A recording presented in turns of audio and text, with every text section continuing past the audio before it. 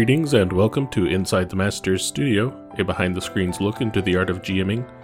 This week we're joined by DM Aaron. Hello. Let's get started at the very beginning. Did you start off as a player or a GM? Started off as a player very briefly. So it was back in, I think it was 2012. One of my friends kind of proposed that we run a game, or I think I might have proposed it, and he said he would do the DMing, and then a few sessions in, once everybody started to kind of feel comfortable with the rules, he said he didn't want to DM anymore, and I offered to pick it up, and I've kind of been doing it ever since, so like 4 years now. Had he been the group's go-to GM for a while, or had he just picked it up? For most of us, that was our first time ever playing any kind of tabletop role-playing stuff. He was the only one who had experience, so I guess being the slightly more veteran of all of us, he kind of volunteered to take it on until we can figure out how everything worked. So what was your first character? I can't even remember his name. Yeah, he didn't last very long. I mean, like I said, it was only a few sessions, so I didn't have time to get really attached to him. The first character I actually played in any kind of depth was in a 13th Age game that somebody on the forums ran for us. I had a guy named Talden. He was a dwarf bard, and he died in lava fighting a giant dragon. If you're gonna die, that's a hell of a way to go. Yeah. Do you remember your first encounter that you crafted? Or general storyline? The first one that we did for the local group was sort of out of a canned adventure sort of thing, so I didn't get to make any of those. My first time actually kind of crafting stuff would have been for our podcast that we started up, and that was the party all sort of not really meeting each other per se, but they all ended up in an arena in this town, and then a huge fight broke out. Some bad guys revealed themselves, and then everybody kind of started working together at that point. I had a plan for the newly revealed big bad evil guy to get away on a giant eagle that he summoned, and then one of the party members was like, "Hey, can I shoot that out of the air?" I wanted to say no, but I was like, no, this will probably be way cooler if they do. So, we rolled, and he killed the bird in one shot, and then the big bad evil guy fell to the ground like 80 feet and was paralyzed, and then I had to kind of throw my entire plan out the window. Well, I guess it's good that happened early. They've been surprising me at every turn, so, we've built that expectation at this point. Do you feel like a GM should start off with a paint-by-numbers, out-of-the-book adventure? It really depends on, I think, how comfortable you are bouncing ideas off of people and working with them. Like, I feel like a lot of the world-building stuff should be collaboration. If nothing else, you could always use it for pulling ideas for encounters or little plot lines to work into your stuff. So I'd say whatever you feel more comfortable with, really. Where do you get your ideas for encounters? Kind of from everywhere. There's a lot of live play D&D podcasts that I listen to, like Friends at the Table, The Adventure Zone. I used to listen to one called Critical Hit, I think it was. Every now and then I'll get a cool idea for like a little sequence, or I'll twist it in some way to kind of work it into what we're doing, or every now and then I'll be listening to something else, like the Lore podcast has a bunch of cool, events in history, or I'll read a novel and it's got a cool monster in it. I'm like, well, if I tweaked it like this, it would work pretty well with where they're going to head next. So it's kind of a grab from pretty much everywhere, really. Do you feel that listening to other people GM influences your GMing? I do. I feel like at first I was a lot more railroady, even though I tried not to be. And then listening to Friends at the Table and kind of the way Austin interacts with his cast, it kind of changed the way I run things. And also, once we switched to Dungeon World, I feel like that helped a lot because it relies a lot more on the players kind of helping flesh out the world and the locations and kind of their backstories to make everything feel more alive, I guess. Do you feel like there's a natural progression from Dungeons & Dragons to the other systems like Dungeon World or 13th Age? I kind of think it depends on what part of the experience you like more. If you're into like, the nitty gritty tactics part of it, there's some game systems that work better with that. If you're more into the narrative part, I feel like 13th Age and Dungeon World and those kind of games do that a little bit better. They're a little bit more, I guess, free-flowing. And that's kind of the thing that I like more, so we've been gravitating more towards those kind of games. Is there anything from Dungeons & Dragons that you've brought over to the other game systems? Not really. Nothing I can think of off the top of my head. We mostly play kind of just with the rules as written for the system. I think we may have had a few of the skill challenges thing where, you have to get X amount of successes before X amount of failures that I don't think is really listed in any of the other systems that we've looked at. And I feel like that kind of works a little bit better than the hard you either pass or you fail kind of metric. So that might have been one that I've pulled from. So when you're getting a group together to start a new campaign, do you let them roll whatever they want, or do you try to guide them and suggest the party composition? For the most part, we'll let people roll whatever they want. If there's any kind of extra material we need to get, like books with extra races or extra classes or anything, we'll kind of talk that out beforehand. But usually before we start a campaign, I try to get a couple hours where we get everybody together, and before anybody actually has a solid pick on a character or a class or anything like that, we'll kind of talk it out, figure out a little bit about the world, and then see what kind of characters fit best in that, and we'll kind of adjust the world accordingly to make those characters seem special. And I think it kind of off the bat helps make the players feel a little bit more involved in everything, since they're kind of fleshing out the world and that sort of thing. Has one of these sessions ever completely changed what you had in mind for the game? The Dungeon World campaign, I had some ideas for how it was going to go, and then I'd basically decided the way we have it set up is after the 4th edition campaign ends, we've got a period of about 3,000 years before our Dungeon World campaign picks up. It's kind of in the same world, except there's been a bunch of battles between the gods, and pretty much everybody doesn't believe in the gods anymore, or they're actively hostile towards the idea of them just because they're kind of the reason that the world is so ruined. And then a couple of the players decided they still wanted to be adherents to some god or another, so instead of them existing in this random town, I kind of made it, we figured it out to where they were living in sort of the last bastion of religious people in the world, and they were trying to kind of spread the faith around, which changed the way the campaign started, and it's kind of helped steer in a different direction than I thought it was going to go for sure. Were the holdouts of believers in your party of a divine nature? Yeah, one is a cleric and one is a paladin, and funny enough, so at the end of the 4th edition campaign, 3 of the players ended up taking the mantles of different gods that died in the process. 2 of the players basically are worshippers of each other's gods, or worshippers of the god that came out of the person that they played in the previous campaign. So, Person A in Dungeon World is a follower of Person B from 4th edition's god, and that sort of thing. So, it kind of helps to have a little bit of weird interplay between the 2 of them, and they'll kind of stop for a second sometimes and be like, hey, so if your character as a god, would they be cool with me doing this? Or would that kind of, get me some no-no points and that sort of thing? So it kind of helps give a little bit more interaction. So with the no-no points, is that something you keep track of and threaten them losing their divine gifts? Not so much anything that severe. Sometimes they'll have a move where they'll ask they'll pray for a minute and they'll ask their god for guidance or something. If they roll really low, I'll be like, well, all these events that transpired where you kind of went out of the realm of your religion, you kind of have little flashes of those, and you realize maybe the reason you're not getting an answer is you're not on, your god's good side at the moment, that sort of thing. And for the non-religious characters, do you hold them to their alignment?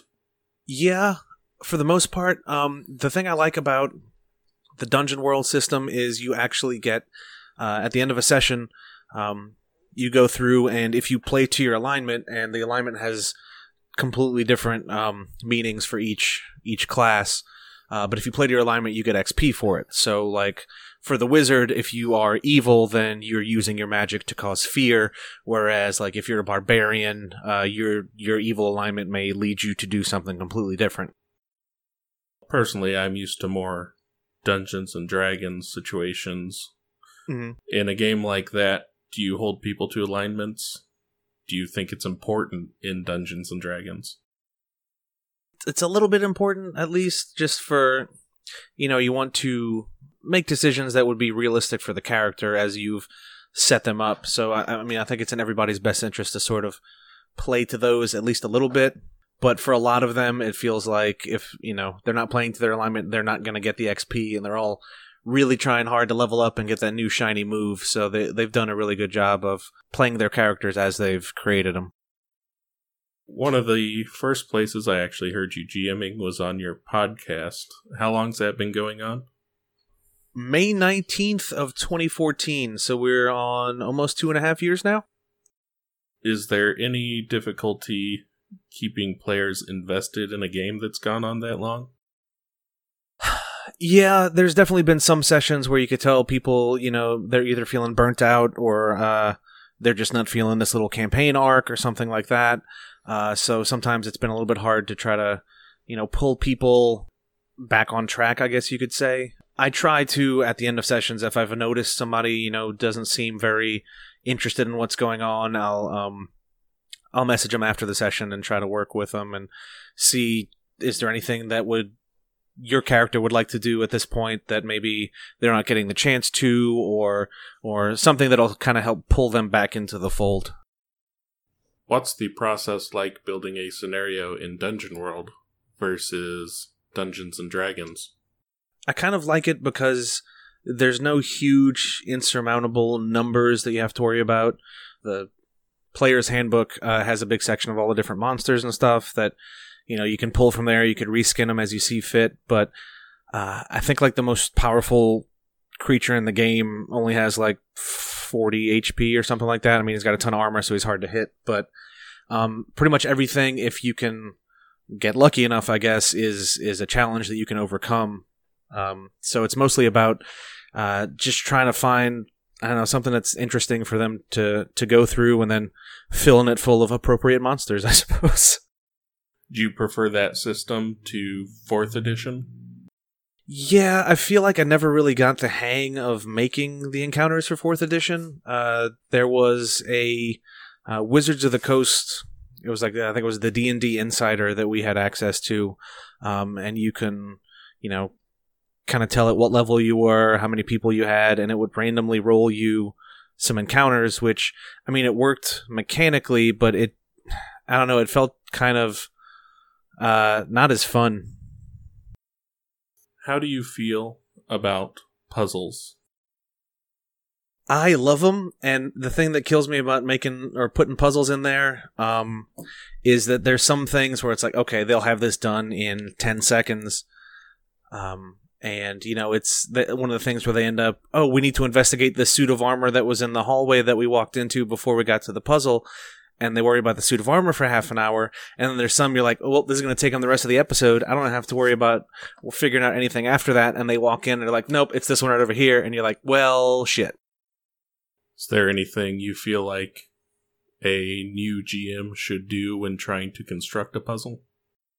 One of the things you probably want to do before you set the puzzle loose on the players is maybe hand it to somebody who's not playing in the game and see how it works as sort of an independent thing. Because it's one of the things where you get so used to trying to figure things out from your mindset, the way you solve things, that may be a thought process that is completely alien to everybody else. And, you don't want to make them feel completely helpless, or anything like that. And if you can't do that, maybe just have a few things they could find. Maybe, somebody scratched a hint somewhere, or there's a journal they can come across that maybe the person who is building the trap put down. So it's a little reminder about a hidden lever or something. Just different ways to solve a problem. Have those in there if you can. Now, earlier you had mentioned getting XP as reward for going with your alignment. Yes. Do you track XP as it is intended, or do you just have characters level up as you feel they should? In 4th edition, I tended to just level them up when I felt it was appropriate. We never really tracked XP that much. In Dungeon World, leveling up doesn't really give you a whole lot of a mechanical advantage against anybody else. It just gives you a few more tricks you can use, really. Basically, every time you level up, you get to pick a new move, which those are basically things you could use at any time. Of course, the spellcasters will get like a new spell or something like that.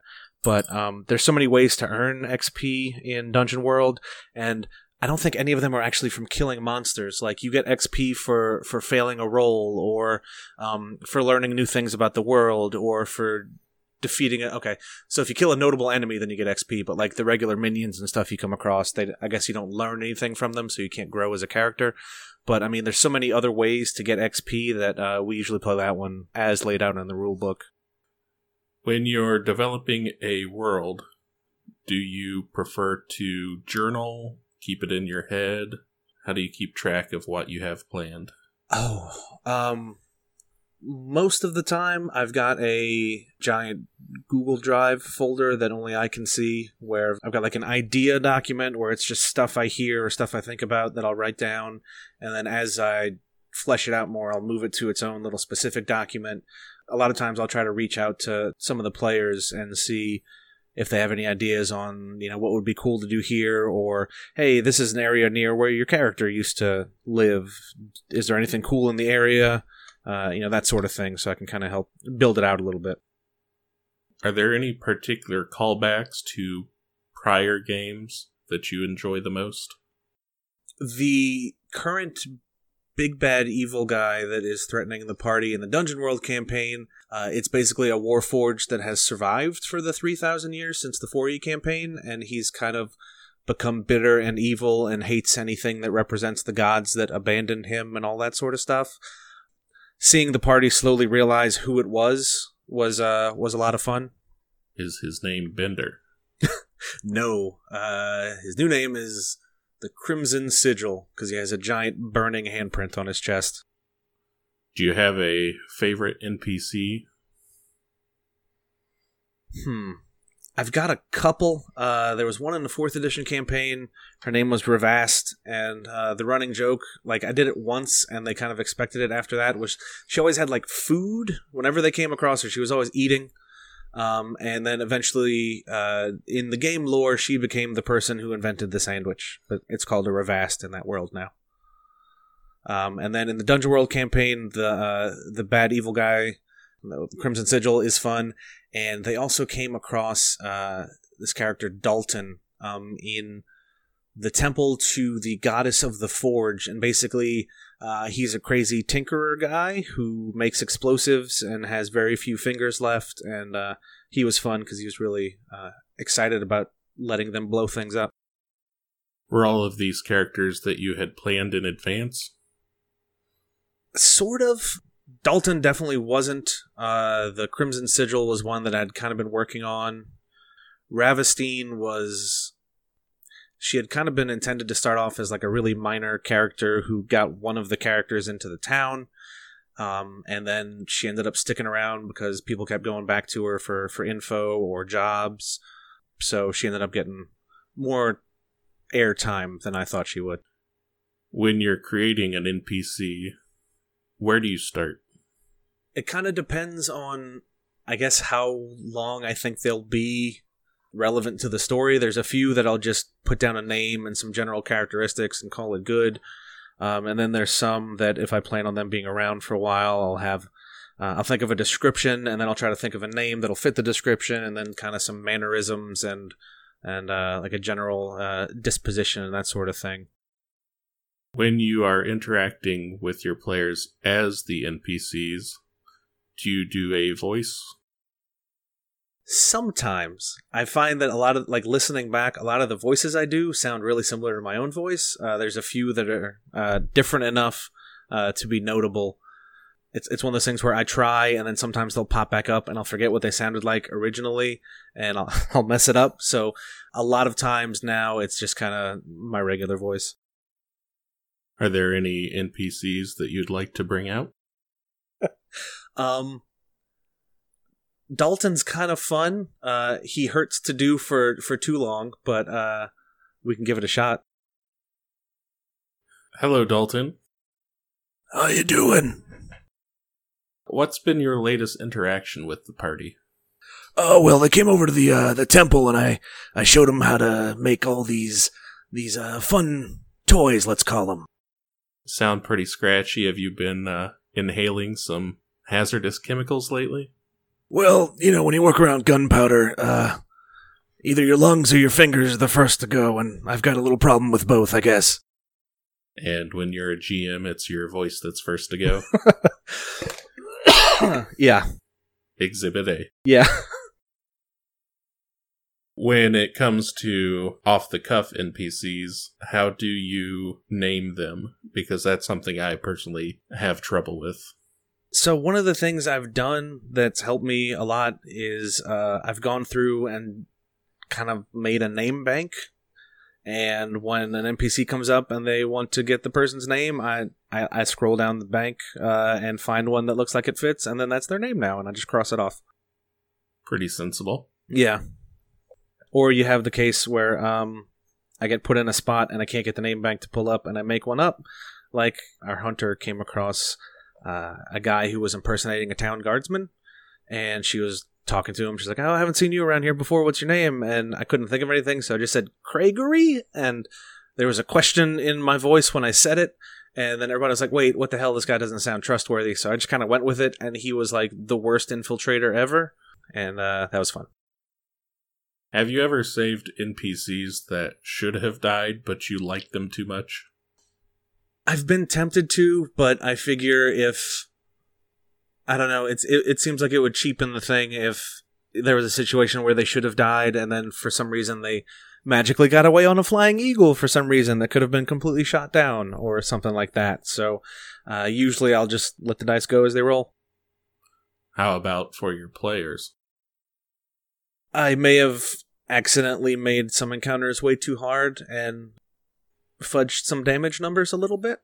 So the point still gets across, but maybe there's no funerals that need to be planned.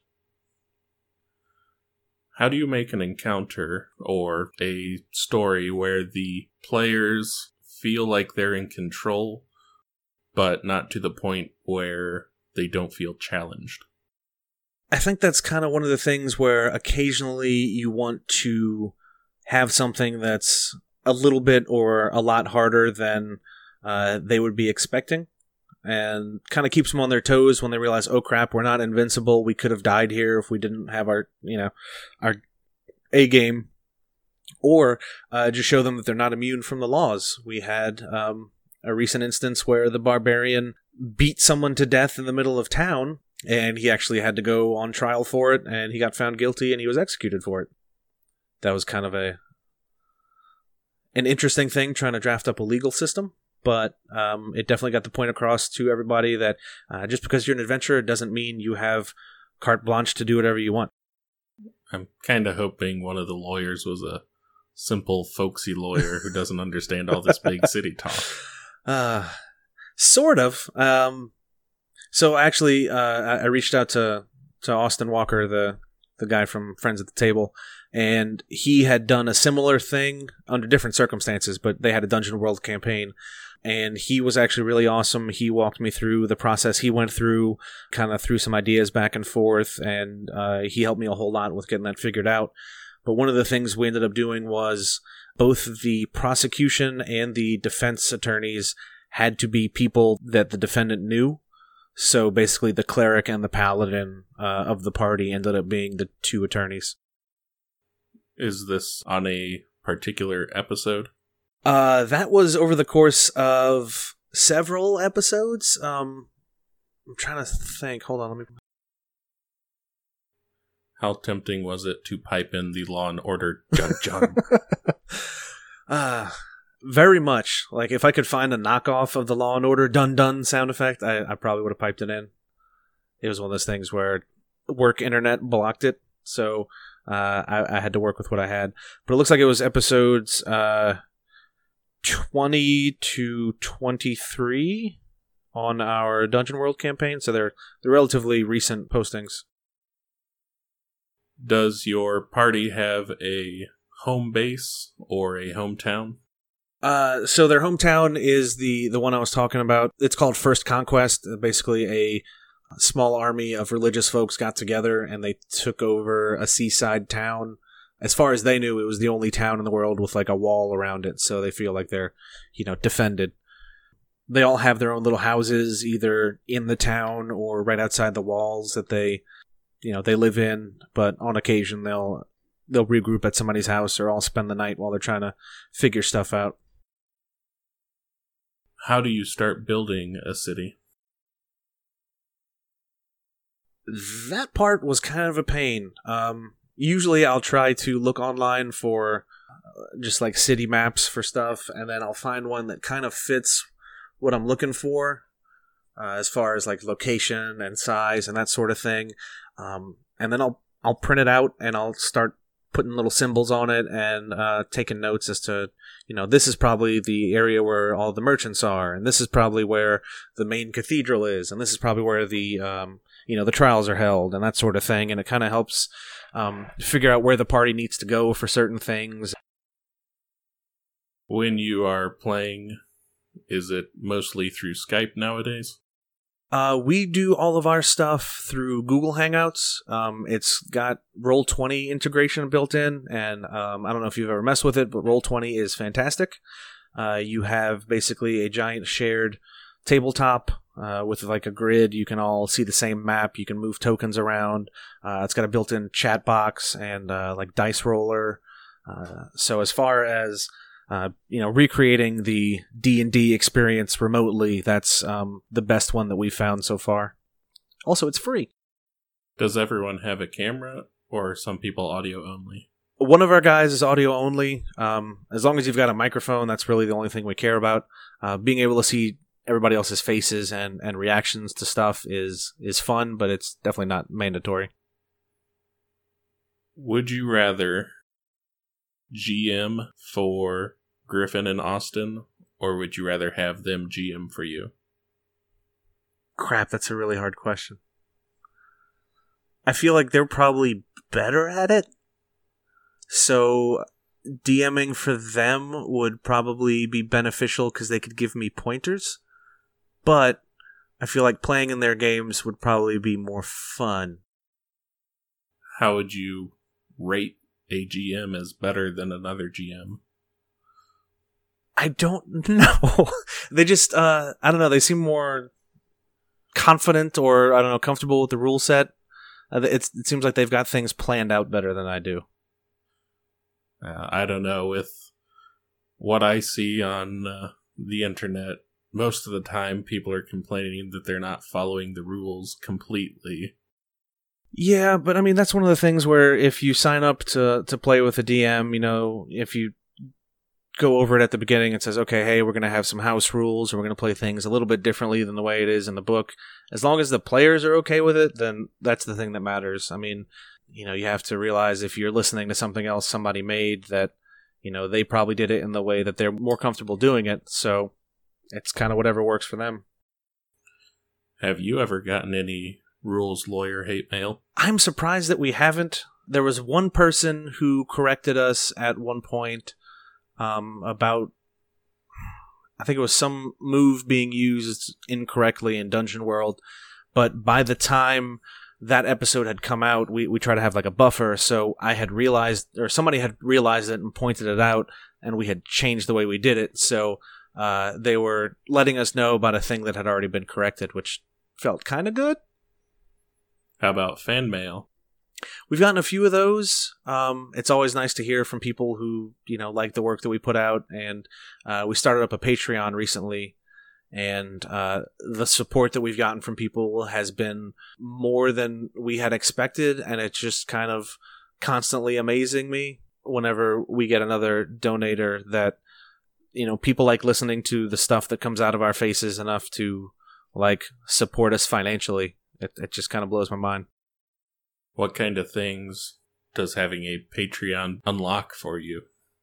Until then, I was kind of paying for all the bills out of my own pocket, so like web hosting, and then we have an Amazon Web Services account, I think it is, where that's what we use to deliver all of our audio to people, since it's like really dependable, and it's kind of helped pay for all of our subscriptions to stuff, which means that we can spend the money buying new rule books or buying extra copies of some games on Steam and running like little community game nights with people, which have been a lot of fun.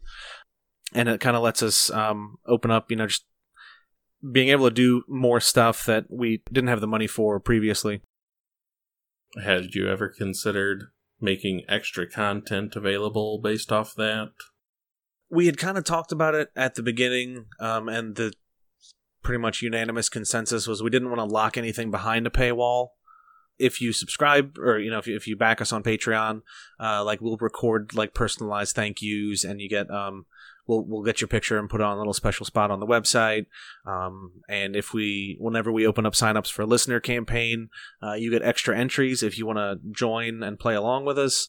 Aside from that, like there's no extra episodes or anything that you're going to miss if you don't donate to us, because we never wanted it to feel like a mandatory thing to be able to get the full experience, I guess. How do you plan for a listener session as opposed to one of your player sessions? Usually I try to kind of feel out how everybody works together on that initial episode where we make the characters and everything. And kind of based on who plays well off of each other, I'll try to tie some storylines between those people so they have at least one person to interact with. And I feel like I think a lot of these people, this is their first, time being on a podcast probably. So it kind of helps get the jitters out, I guess. And once they're feeling a little bit more comfortable, I find that for the most part, everybody just tends to mesh well together. So that little bit of a push kind of helps smooth everything else out after that. Do you have any exercises, if you will, to help get the jitters out for new players? If there's anybody who's, super nervous, we've got a few little one-on-one RPGs that I've got that, I'll pull them along to the side real quick. Not real quick, because they, take like an hour or so. But before we do the session, I can set up a time to run through a little thing with them so they get more used to, just being on the microphone, on camera, thinking out loud, so where other people can contribute and help out. Do you have to give them any sort of warning that when they hear their voice, they're not going to like it? I haven't had to give anybody that warning, but I think I've said it enough on the podcast to where they realize that's kind of a given, because that's pretty much universal from everybody I've talked to who does a podcast. It's like after a couple of years, you're like, hey, I'm finally at the spot where I don't loathe the sound of my own voice anymore. Do these listener sessions take the place of your main campaign? As far as scheduling goes, we've got the Dungeon World campaign going right now, and we've got a Star Wars campaign that another member of the cast is DMing for, and we try to alternate weekends, so usually it'll be, we'll swap out one of the Dungeon World campaigns for the listener campaign, but I try to make it so where the listener campaign, it's usually only like 3 or 4 sessions, but it's tied to the ongoing campaign in some way. It's not usually immediately evident, but it could be they're from like a nearby town and they end up coming across the party, and then we'll have some weird like joint episode. Or in this one, I'm trying to work it out to where it'll kind of help determine what state one of the towns that the party is eventually going to come across will be in, and it'll kind of help shape a lot of how the interactions in that place will go. How do you balance the need for campaign momentum versus player fatigue? That's been kind of one of the harder things to do, because there's some folks who are completely content to just kind of dig in one little town and spend several episodes there just kind of farting around, and there's some people who want to kind of have like, bullet point list. I have to go here, I have to do this, I have to talk to this person. So if I find that things are kind of dragging on a bit, I'll try to nudge them to doing something, but for the most part, they've been communicative enough with each other to where that hasn't really become much of an issue. In the example of, say, that barbarian killing somebody in the middle of town, I'm sure it was provoked, righteously, of course. But do you have any subject matter that is expressly off limits? Have you let the players know what's off limits? Yeah, that's one of the things we haven't really had like a sit down talk about it. I want to say at one point we said, if we ever get to a subject that's something you're not cool, playing, let me know and we will change it in some way. Now to think about it, I probably should sit down and talk to everybody about that again, just so we make sure we're all on the same page. Up to this point, we've never really come across anything that's been a definite no from anybody. Have you ever had that experience as a GM? Or a time where you felt you had to kind of correct a player's actions? We haven't had anything like that. There have been some times I've had to give a player in our local game a few years back a little slap on the wrist. It was his first time playing D&D, and he was the stereotypical rogue who can't not steal something that's not nailed down. So he started, attracting some heat, and shortly before the campaign broke up, the local Thieves Guild had actually sent some people out to have a word with him, and he was in the process of, they were about to get him, and then I think we never ended up having that next session, which is kind of a bummer, because I was curious to see how that was going to shake out. If somebody's having a hard time with a GM, how do you feel that's best taken care of? Hopefully you're in the kind of game where if you're having a problem with the GM, you can talk to them about whatever you're having a problem with. Or if for some reason they're not receptive to, talking to you about, the campaign it requires, effort from everybody. So you hope that they would be receptive to listening to any kind of comments or concerns you may have. If you can't get a word in with them, I'd say talk to the players, and if at that point, things still aren't resolved, I guess you have to make a decision whether it's something that's bothering you enough to stop playing the game. You don't owe anybody your time, so if you feel like it's not working out, then you can always say, hey, this isn't working out, I'm going to stop playing, and hopefully people can respect that. After you've concluded a session, do you have any sort of cooldown or post-game recap? Usually after we finish recording, we'll have just a few minutes where we, talk about how the session went, that sort of thing. And then after we finish the Google Hangout completely, I usually have to go play PlayStation and de-stress a little bit, because for some reason, even after all this time, every episode I get nervous as hell before we record. How do you handle GM fatigue? Usually, if I find myself getting a little bit burnt out, we'll try to run like a small little one-shot or something like that, just so I can roll some dice and play one character instead of like a town. I haven't run into that too much, thankfully. Usually just a temporary little shift to let somebody else run for a week on a different game rule set, or maybe instead of playing that weekend, just do something else. We'll have weekends where we'll all get on Steam and just play some random game, like a little co-op game, to get everybody working together. That sort of thing's fun for blowing off steam and kind of helping reset a little bit. Have any of the events or items within your game inspired you to try to recreate them? Like a map? I was actually able to reach out to somebody on the forums, and they helped make like a really awesome map for the world for our current campaign that we're doing. Would their name be ENC? Yep. I'm looking at a framed poster on my wall right now of a game world. He does really great work. I think it's him. They do really great work, let's say. That's true. One of the things I've kind of tossed around the idea of is, if I were to get a local campaign together again, I would kind of want to take the extra time and make some of those things, like torn up map or like a key or some coins for the the area, that sort of thing, just so it's a little physical representation of the stuff in the game. But since we play mostly online, it kind of removes that a little bit. One of the things Roll20 has is handouts. So you can get a picture or a document or something, you can share it with the players. So sometimes if I have a little bit of extra time, I'll make up a fancy scroll, or I'll actually draw up the ledger that they find, and have all the different entries and stuff in it so I can show that to them.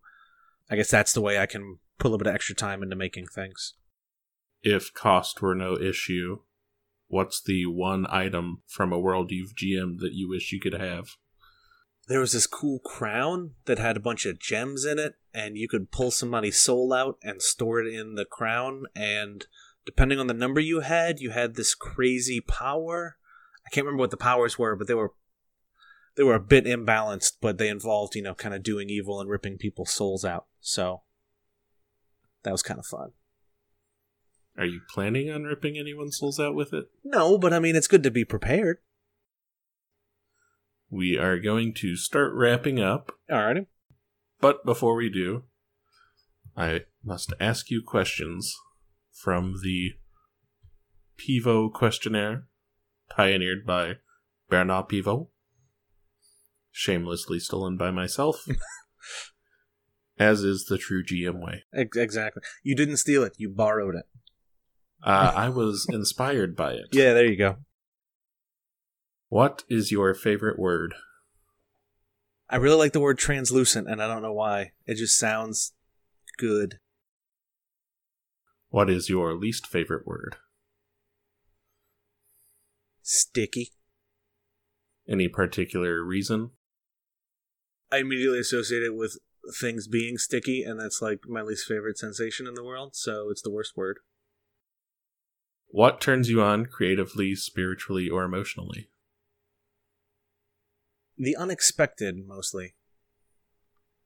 Having something completely out of left field that you would have never expected in a million years that just seems to work way better than anything you could have predicted is kind of awesome. Do you think that's why you prefer to GM? Maybe so.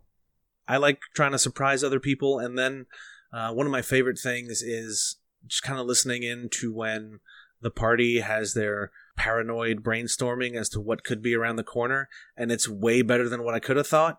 And then I will immediately borrow that, and then they feel like they're super smart because they figured it out, and I feel awesome because they feel awesome, and then I have a way cooler thing than the thing that I thought. Do you prefer when they come up with something crazy rather than when they connect the dots as you place them? Both have their place, I guess. I kind of like it when they're able to piece together like the things I was doing, because it means I was, I guess, hinting at things properly, which means, they could have Batmaned it and put it all together. But sometimes even when they do that, and then somebody else is like, yeah, but what if he's also a lizard? And you're like, yeah, what if he is also a lizard? So the reptilians are real. Maybe. I'm not sure who's listening, so there's no conclusive evidence. If the answer is yes, blink with both sets of eyelids. There you go. What turns you off? The thing I hate the most is, regardless of whether you're watching something or listening to it, is you can just kind of feel sometimes when somebody's phoning it in, and there's nothing that'll make me stop paying attention to a thing more than the feeling that the person who is wanting you to listen or watch the thing doesn't give a crap about it. What is your favorite curse word to hear from your players? Usually, oh shit, because that either means they figured it out, or oh god, what is this thing that we were being confronted with? What sound or noise do you love? Ticking, like a clock ticking. I don't know why. What sound or noise do you hate? Really anything high pitched. It seems like it drives right into my brain, and it gives me a headache pretty quickly, so not a fan of any of those. What game system would you like to attempt? There is a game system that It might still be in beta. I don't know. It's called Blades in the Dark. I really want to try either DMing it or playing it. I don't really care which, but basically you and the rest of the party play kind of like a fledgling gang in this weird techno magic-y kind of world.